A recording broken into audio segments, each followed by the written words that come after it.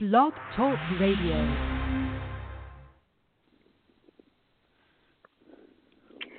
Hi, everybody, and welcome to the Miss Reason Show.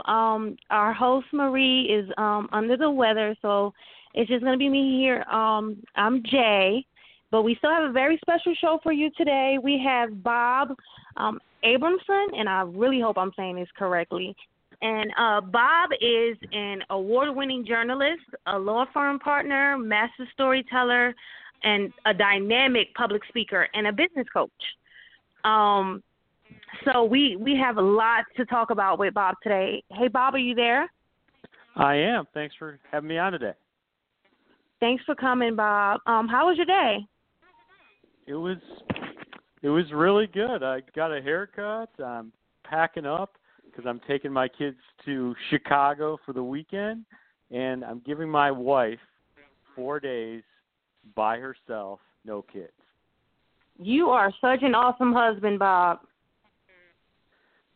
Well, for today I am. We'll see right. when I come back. What state the kids are going to be in. I'm sure they're going to have some sugar in there. Not as much sleep as we would like, but we're going to have a lot of fun.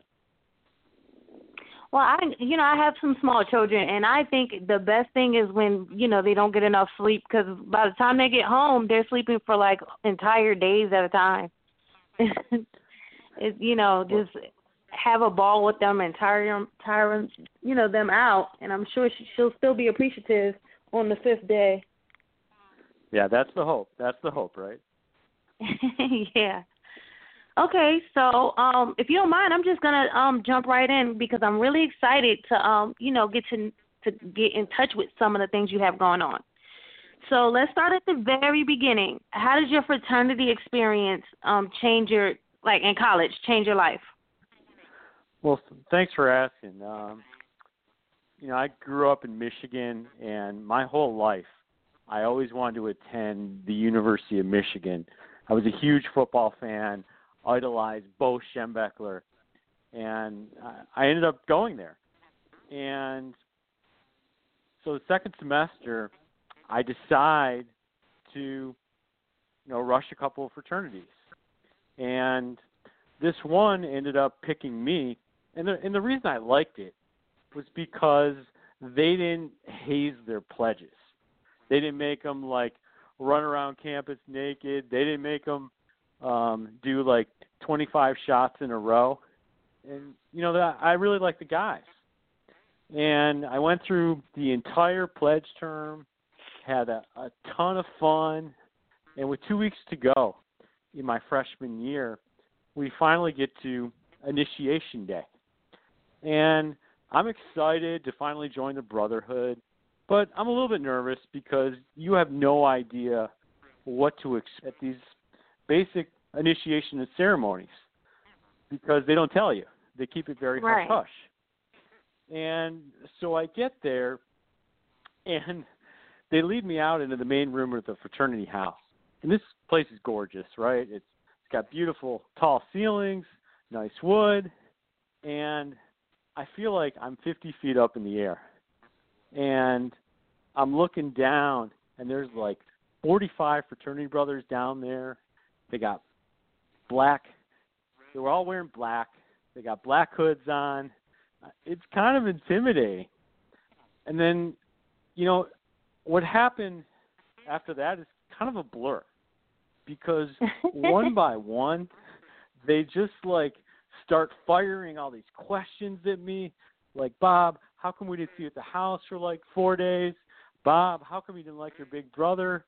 And I felt like I was getting hit from 15 different directions, like an assault, even though there wasn't any weapons. Before I knew it, one guy stands up and he says, "Bob, you're done forever. Get out of here now." And I was numb, leveled. I didn't know what to do. And I got up and just bolted out of that fraternity house for the last time in my life. And I wasn't even sure whether I should stop by because I knew I'd been with my other pledges in this room, and I just couldn't even face them. And I got outside, and it's pouring rain out, and I just remember like never crying so hard in my whole life, and just trying to think, well, what just happened right there? Right. Why me? And why didn't I see it coming? And why didn't they tell me? And, a lot of emotions going through your brain right there. And I was thinking on the way home, well, how am I going to explain this to my parents? What am I going to tell my friends? And then one of the worst parts is that I had signed a lease already to live at that fraternity house the next year. Oh, wow. I mean, so you figure you're getting in if you sign a lease to live somewhere. And so I had nowhere to live for the next year. And, so I got back to my dorm room, which is about a mile away. And after a lot of crying, a lot of self-reflecting, I decided right then and there that I didn't know what was going to happen next in my life. But I decided that was never going to happen again. And no matter what I did or where I went, I was going to become a person who was indispensable, right? Coveted. So people would be asking me to their inner circles. Right. And that was really kind of the tipping moment for me. Wow, that just sounds crazy. I hear a lot of pledging stories from sorority women and frat guys, and you hear about the hazing and you hear about all this crazy stuff they make them do, but you never really hear about stuff like that, And I'm still confused about what really happened in that situation with you. That's just crazy. Yeah, when I look back now, I still don't know why it happened. But as you probably know, today I kind of thank them for doing that, because it drove me a lot. Believe me, that burns inside you, and you don't ever kind of let that memory fade away. And it's kind of like, Tom Brady, how mad he was being picked in the 6th round of the NFL draft, right? He even talks about it today. And so, for a long time, I held a lot of anger about it. But, today I look back on it and now I say, thanks, guys. You did me a favor. Right. Right. But, a lot of times with the fraternities and the sororities, you have to fit into a certain mold anyway, and you end up stuck in like a box of how you're supposed to be. Right. And maybe one person didn't like me, right? And that's all it takes sometimes in these fraternities when they're trying to decide who's coming in and who's not. But to go through what I went through in front of all those people, that was just devastating. I mean, I have never felt lower in my life. I mean, just that is the penultimate rejection as I look back on it now. And what I realized is that I didn't need those guys. Like when you go to join a fraternity, you think that you need to have this. You want to be part of this amazing brotherhood, these incredible experiences that you won't get anywhere else. Well, guess what? If you have some close friends, you can have the same, if not better, experiences. And that's what I learned. Right. Right, without all the rules and, the mishaps. Well, that's heavy. Okay, so let's go to something happier, hopefully. who are some of your favorite athletes to interview as a professional sports writer? Well, I was a professional sports writer for 7 years, right? And I got lucky. I got a big break. When I was 21 years old, I was working at USA Today. And I appeared on page 1, I think it's in July of 1994 for some stories I did. And what's funny is you probably think I'm going to say some high-end famous athlete, but the people I like to interview are not in usually the major sports. And I'll tell you why. Because these people open themselves up a lot more because they don't get interviewed every 5 seconds. They're happy to tell their stories. And their stories are usually even better. I mean, one of my favorite interviews was Mia Hamm. She was on the U.S. women's national soccer team, one of the greatest soccer players ever. And she's an incredible interview. And, I mean, I got to interview a lot of different people, like Earl Campbell, used to be an amazing running back for the Houston Oilers. By the way, I did cover Tom Brady when I covered University of Michigan football for 5 years. And, I mean, I knew he was good, but I don't think anyone could have predicted what he's done now because he was basically sharing time with another high-profile quarterback during his stay. And actually, one of my favorite things that I've ever done is there's a great broadcaster in Detroit, and I'm from Michigan, as you know. His name's Ernie Harwell. And I got to sit in the booth and listen to him call a whole inning. And you got to understand, I grew up listening to him on the radio. And then to interview him was just, it was like a dream come true. So it's a fun life being a sports writer, I'll tell you that. How did that feel, to interview him? How did that feel? Well, it feels like a dream. It feels amazing because, to listen to someone on the radio, but then to meet them in person and to see what an amazing guy he is. I mean, he was broadcasting for 40, 50 years. And just the absolute salt-of-the-earth guy. And I just loved every minute of it, and I still remember it today. Well, that's awesome. To in any profession to meet your, someone that you looked up to and possibly idolized has to be an amazing feeling. So you did mention that you covered the University of Michigan. What was it like to cover the national championship season? Sure. It was actually, 1997 was my first year covering University of Michigan football. Now, I went to the University of Michigan as an undergraduate, as you know from earlier.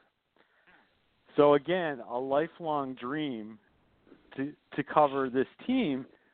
And then in my first season, it was just magical, storybook. I mean, the team goes 12-0. They beat Ohio State, the big rival. Charles Woodson wins the Heisman Trophy. And I got to, know these guys well because you're with them every week. You know the coaches. You know the coaches' wives. And you saw that they had a drive that was second to none. And what made them so good was they had one of the best defenses in the history of college football. And they had one of the best players, obviously, Charles Woodson. But when they crushed Penn State at Penn State, I knew they were going to go undefeated. And then I went back and covered them in the Rose Bowl, and they were facing Ryan Leaf, who ended up being a top pick in the NFL draft, and they were down big in that game.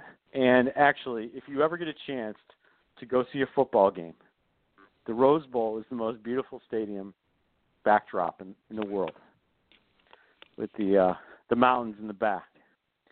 And, you know, Michigan came back, held them off, and first national championship in 49 years. I claim that I'm the lucky charm because, you know, I was covering them. And and we ended up, my editor and I, we co-authored a book on that season. We went back and interviewed the players after the season, and it ended up, I think we sold like 15,000 copies of it. Oh, that's awesome. And Lloyd Carr signed my book and gave me a nice note, and I still have it framed in my office. That is awesome. So here you are doing your dream job, and, you know, this was your dream job no matter what the season looked like, but then they're having the perfect season. Why would you leave that job? Well, I didn't leave it that season. And actually, I covered the hockey team, too, that year, and they won the national championship, too, same year, believe it or not. So you might be the good luck charm, huh? Seriously. So the reason I ended up getting out of journalism was not because this is something that I didn't want to do anymore. I basically saw the future before it happened, and I could tell that newspapers were dying in the early 2000s. And the reason they were dying is because of the Internet. The Internet was killing newspapers. Subscriptions were going way down. The cost of paper was going way up. And I decided that I didn't want to be a dinosaur. I didn't want to just be left out, unemployed. I mean, the Ann Arbor News, which had been around since Michigan in 1850, gone. Another paper in Colorado, gone. And there's several. And I sat down one day with my dad, and I was going to go to PR school, public relations. And right. I kind of pitched the idea to my dad, right? And he looked at me over breakfast, and he says, "The hell you are." He goes, you're going to make the same amount of money, which is not much, as a journalist, as you are now. Here's what you need to do. You should go to law school, because you can write, which is a big part of being a lawyer. And if you get a law degree, nobody can ever take that away from you. You'll be employed the rest of your life. And you know what I did? I signed up the next day for the Kaplan course to take the LSAT. All right. Which is the entrance exam. Right. And then so in June of 2002, I took the LSAT. In July, I got married. I came back from my honeymoon. I had an acceptance letter to law school. And people couldn't believe that I quit my dream job covering University of Michigan football to go to law school full time. Okay, so you went from being an eligible bachelor, covering, like doing your dream job, dealing with sports players, and then every day every game you're like high intensity, high excitement, and then you say, okay, you know what? I got to do something else. So now you're studying to be a lawyer. How did you like law school? Because it seems like it was just like a random decision. So how did you like law school? Like, did you take to it immediately, or did it take some time to grow on you? Oh, first of all, anyone will tell you law school sucks. Okay. being a lawyer is much more exciting. school is hard, and you're right. I'd been out of school for 7 years. Right. So it was a major adjustment, particularly the first semester. Now, the way my law school worked, fortunately, was that our grades didn't come out to the end of the year. Okay. And I struggled the first half, and my grades were okay. And then I found this study group after the first semester, and I guess I hit the right one because they ended up being, let's see, there was a guy who was number 1 in my class, number 2 in my class, number 10 in my class, and I was the dumb one at 20th in my class. Well, that sounds like the best group to be in if you got to study with somebody. Yeah, and I was fortunate to find these people, but I just, basically 3 years gave up my life, and because I knew that if I was going to succeed, you had to do well in law school, because your grades in law school, like anything else, determine where you end up, which firm. Right. Pending you pass the bar exam, which I did on the first try. And congratulations on that, because I hear a lot is very difficult, and some people have to take it several times to pass it. Yeah, the national rate, from what I recall, thank God I never take that again, is 75%. So if you follow what they tell you to do, you're most likely going to pass. I mean, basically, it's no different than discipline that you need in law school, but it's about 2.5 months of every day. Here's what I did. I worked out in the morning, so at least my body would move. I went to class from 9 to 12. I tested from 2 to 5, and then I studied from 7 to 10. And fortunately, I was married. So I have an amazing wife, and she made sure that every day at 5 o'clock I had dinner ready, Right. so I could eat and relax and hang out, and I passed. And that's all that matters. Right. So fast forward, what is your craziest legal case you've ever had? Well, actually, it just happened. I just had a trial in Kalamazoo, Michigan, which is a couple hours west of me, on the west side of Michigan. And the case that I had, this is how it started out. The plaintiff was found on the first floor of an apartment complex with the third floor railing on top of him, on his back. That's how the case started. Okay. So I was immediately suspicious because how does the guardrail end up on his back, right? Right. And guardrails don't usually just tip over. Come on. Right. And I'm a defense lawyer.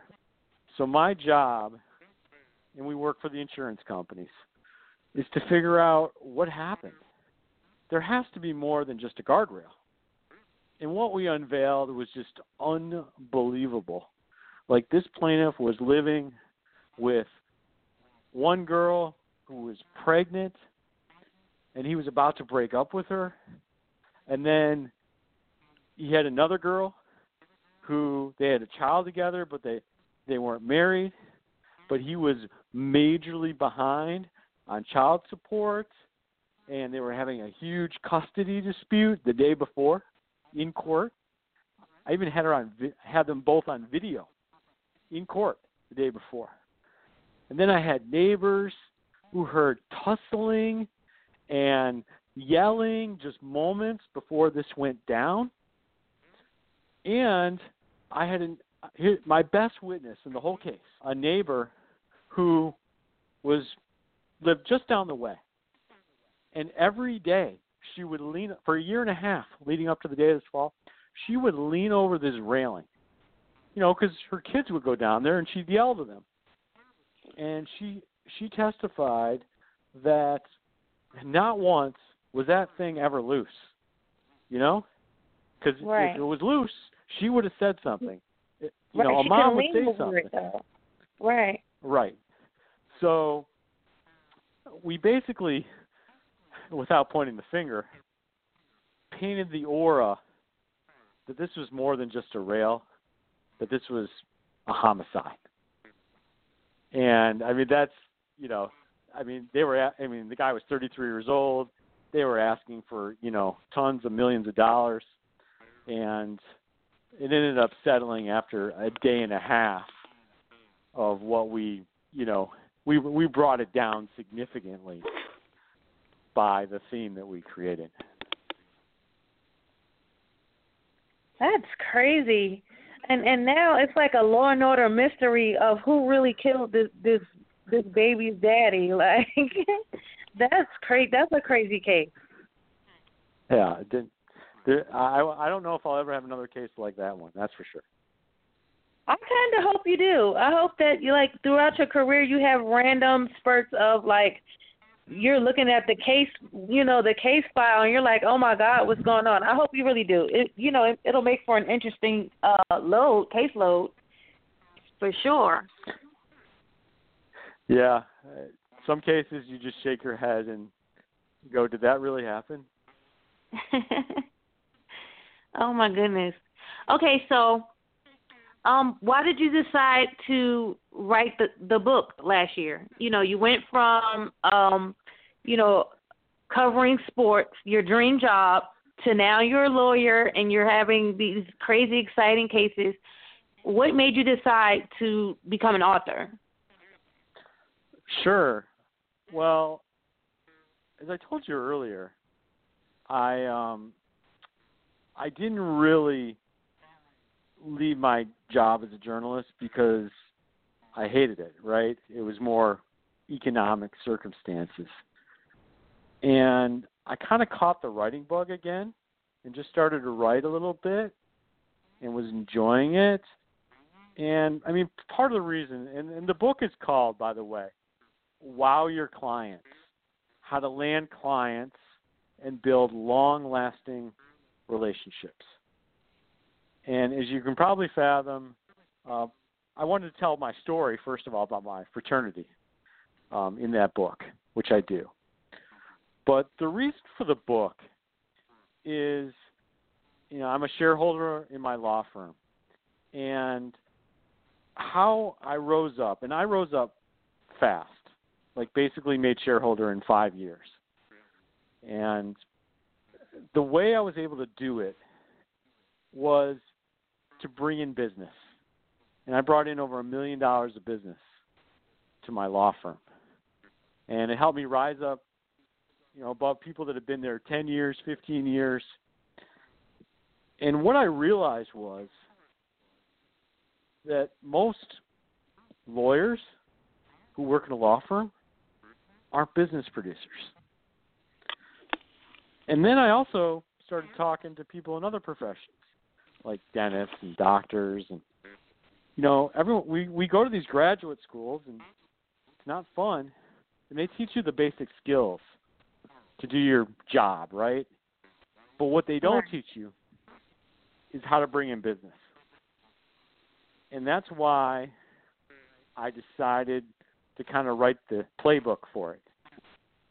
And whether you're wanting to bring in business but have no idea how, or you've been doing it for a period of time and you're doing okay but you're kind of stuck in a rut, this is the book for you. And it's a easy, probably 90-minute read that you can read on a flight from Detroit to Chicago with stuff that you can put into action right away. Okay, so it's like a self-help book in business, basically. Yep, absolutely. Okay. Okay, so you said you just wrote the book last year. As I'm an author as well, so I just like to ask writing questions.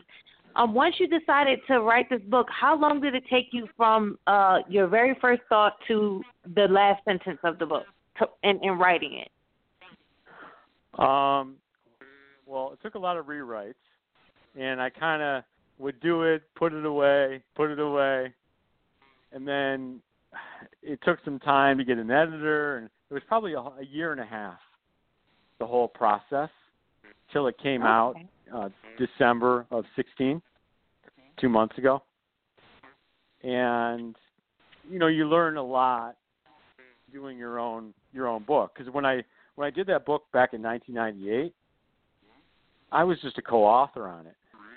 I didn't have anything to do with the distribution of it, the marketing, putting it together in terms of the photos and the layout. But when it's your own book, you're in charge. So then I had to learn the whole Amazon world, which is crazy and difficult and overwhelming. And then I got an editor and an illustrator, and now I know how to do it. Let's put it that way. Right. And trust me, I know with the whole editing Marie's an editor. I don't know if you knew that, but Marie's a professional editor. And believe me, I had to get a graphic design artist and like flyer designers and online promoters, and I know how much it takes to really get yourself out there. Yeah, and then once the book's out, you can't just sit back. I mean, it's about the long term for the book, right? It's not just the launch, but what are you doing over the next, 90 days? What are you doing over the next year? I mean, people should be doing what we're doing today, is being on shows and talking about it and talking about your story. Right. So what are 3 key elements to finding and landing clients? Well, number 1 is the most important one, and it's what I call marinate. So many times I go to a conference, and people just kind of come up to me, hand me their business card, and then make a beeline out of there, or make sure to get mine. Do you think I'm going to give them my business? Probably not. Of course not. Right. It's too impersonal. Right. When I say marinate, I mean that you have to develop, foster the personal relationship with the person you're engaging with that you meet for the first time. Because if you don't do that, you are never, ever going to get their business. Like when I meet someone, I just kind of go back to my old journalism ways and just be curious. And I don't usually ask them questions about, who they work for and what they do. Usually in those first 5 minutes, I'm more interested in, okay, where are you from? Do you have kids? Where'd you go to school? What are your hobbies? Favorite sports teams? I'm looking to see if we can find a connection, that if we can be on common ground. Because if you find a connection, a common interest, it's much easier to eventually segue to get to someone's business. And then, the second step is to go for broke. And after you've kind of developed that relationship, it's the moment where you're going into their office, maybe they have some bosses or other people, and you're going to go in there and ask for their business. And that's not an easy thing to do, right? Right. It's hard for people. And it's hard for me too, because you get nervous. You don't know when you're going to slip it in. But the way I teach people how to do this is to not think about yourself. Think about it from that other person's perspective. Why would they choose you over anybody else? And what you have to do in that moment is tap into their brain, their desires, and cater your talk to them. How is your product going to save them money? How is it going to make them money? How is it going to make their job easier? And if you paint it in that way, when you get to that moment to ask for someone's business, it's kind of a seamless transition. They're gonna want your business. And what I usually say, and I coach people to say this, is at that point you say, it's an easy thing, right? So, are you ready to start working together? And you pause. And more often than not, they'll say, yeah. And even if they don't right then, you're eventually going to get their business. You just have to be persistent about it, right?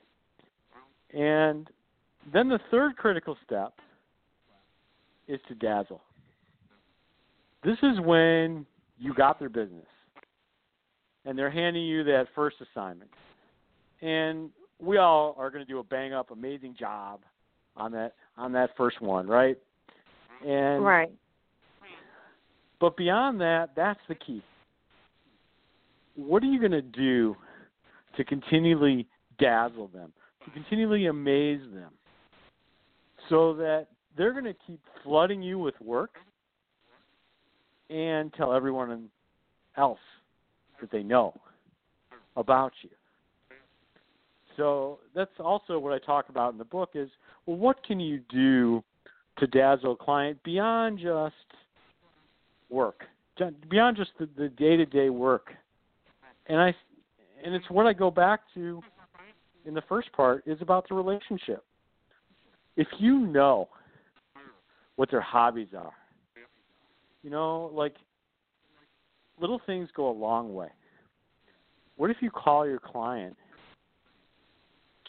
just because you know their kid was in a big hockey tournament and ask them how it went? How many people normally do that?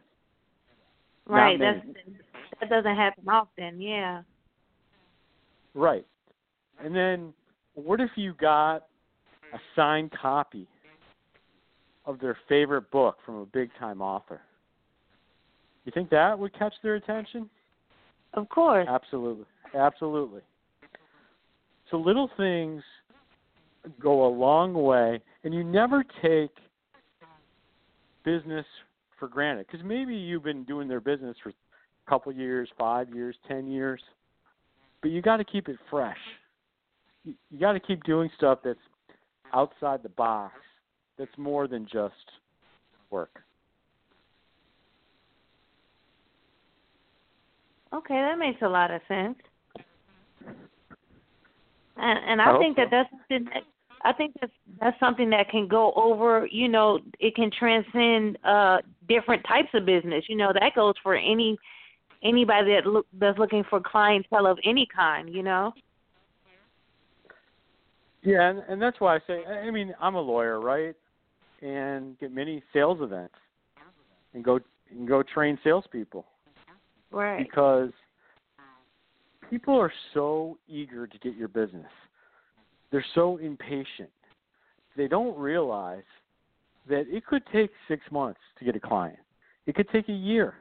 It could take 3 years. Because the moment may not be right for that other person.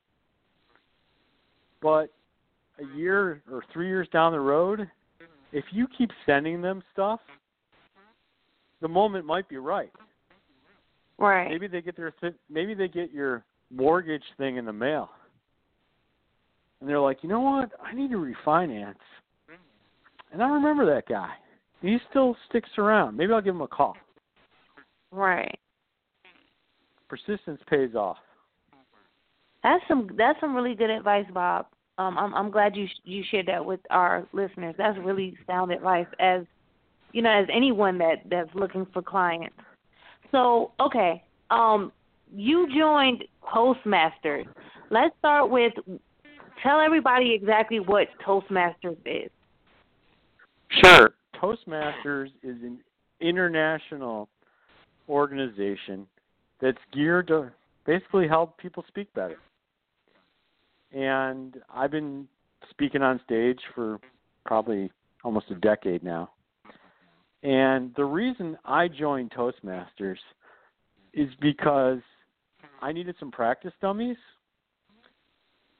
for my speeches. Like maybe I wanted to try out a new speech. And basically it's a safe place because you can just let it rip in there, see what works, what doesn't work.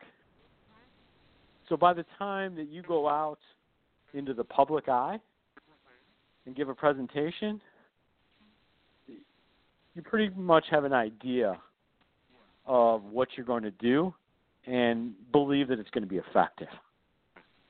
Okay, so I see in your bio that you teach a seminar called The Art of Storytelling.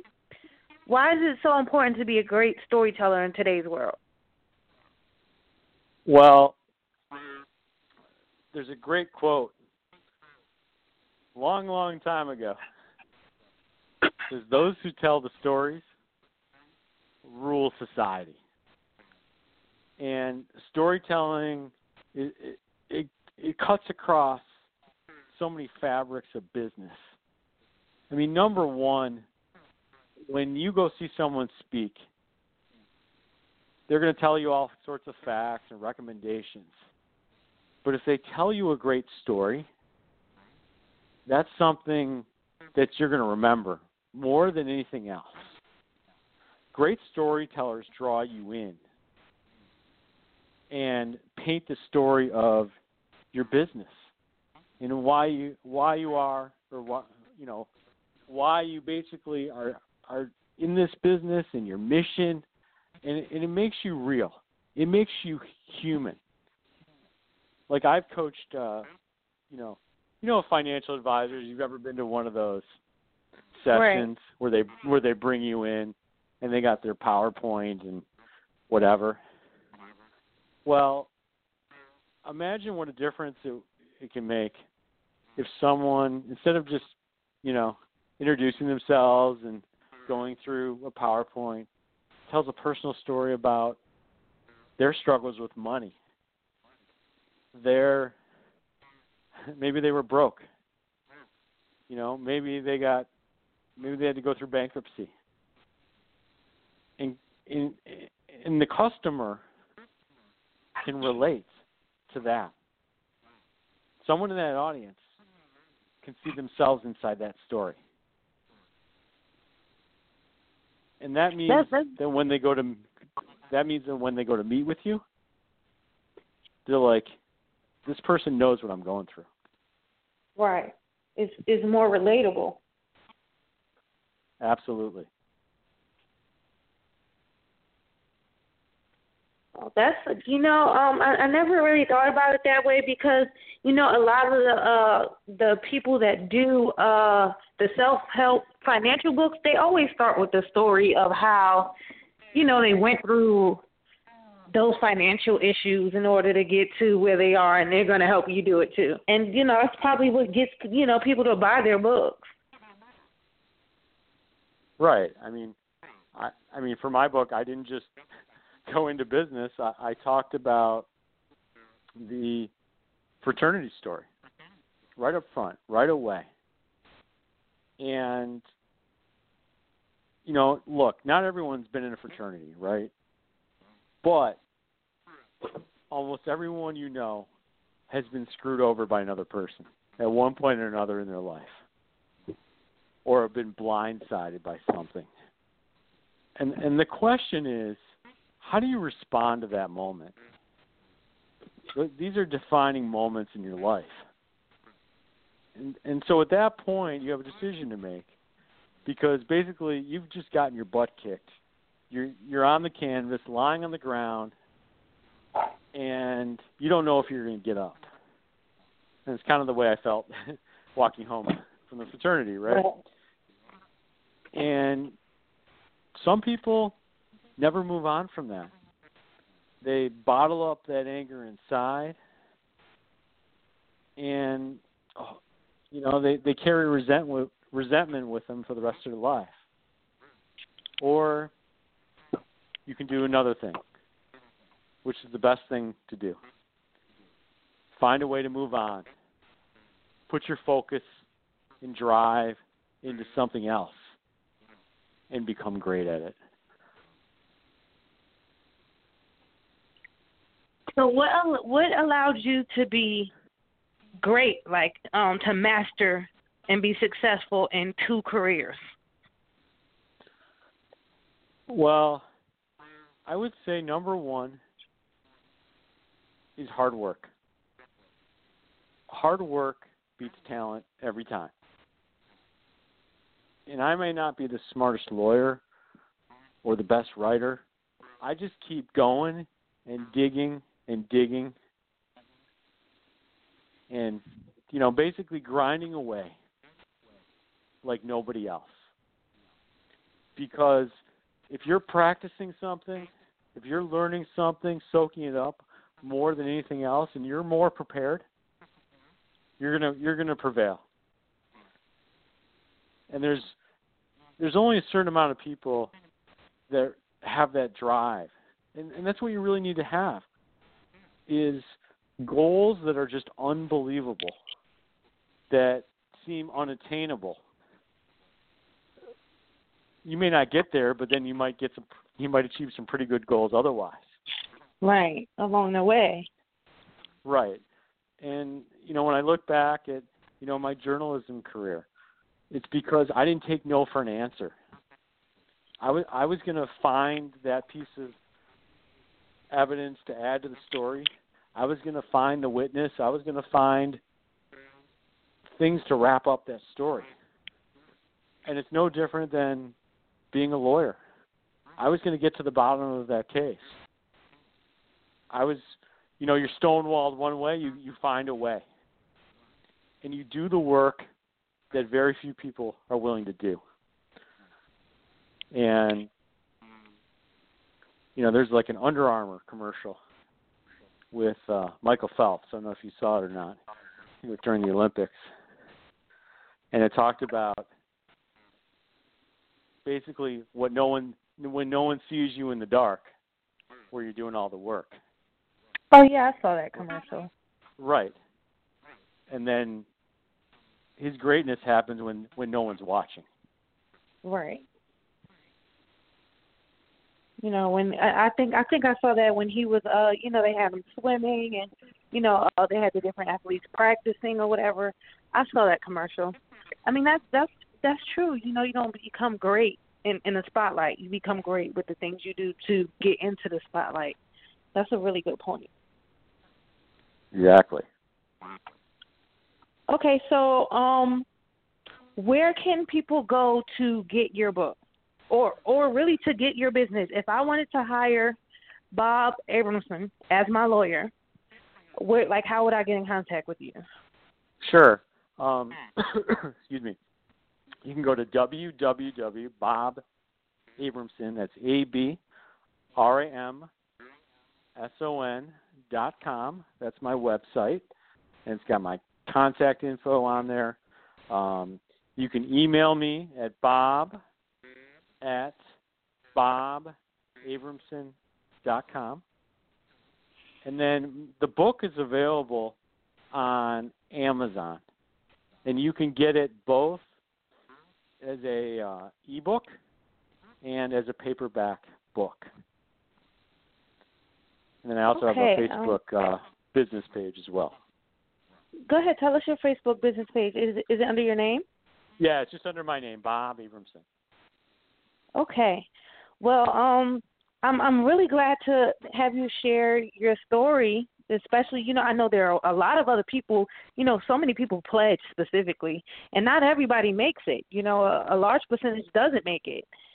And, yours is a great story of how you turn that around because, like you said, some people hold on to it forever and they're not able to pick themselves up from that moment.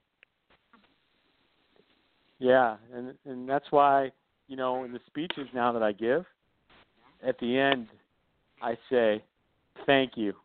thank you for doing that, because that was an unexpected gift that took me to unexpected places.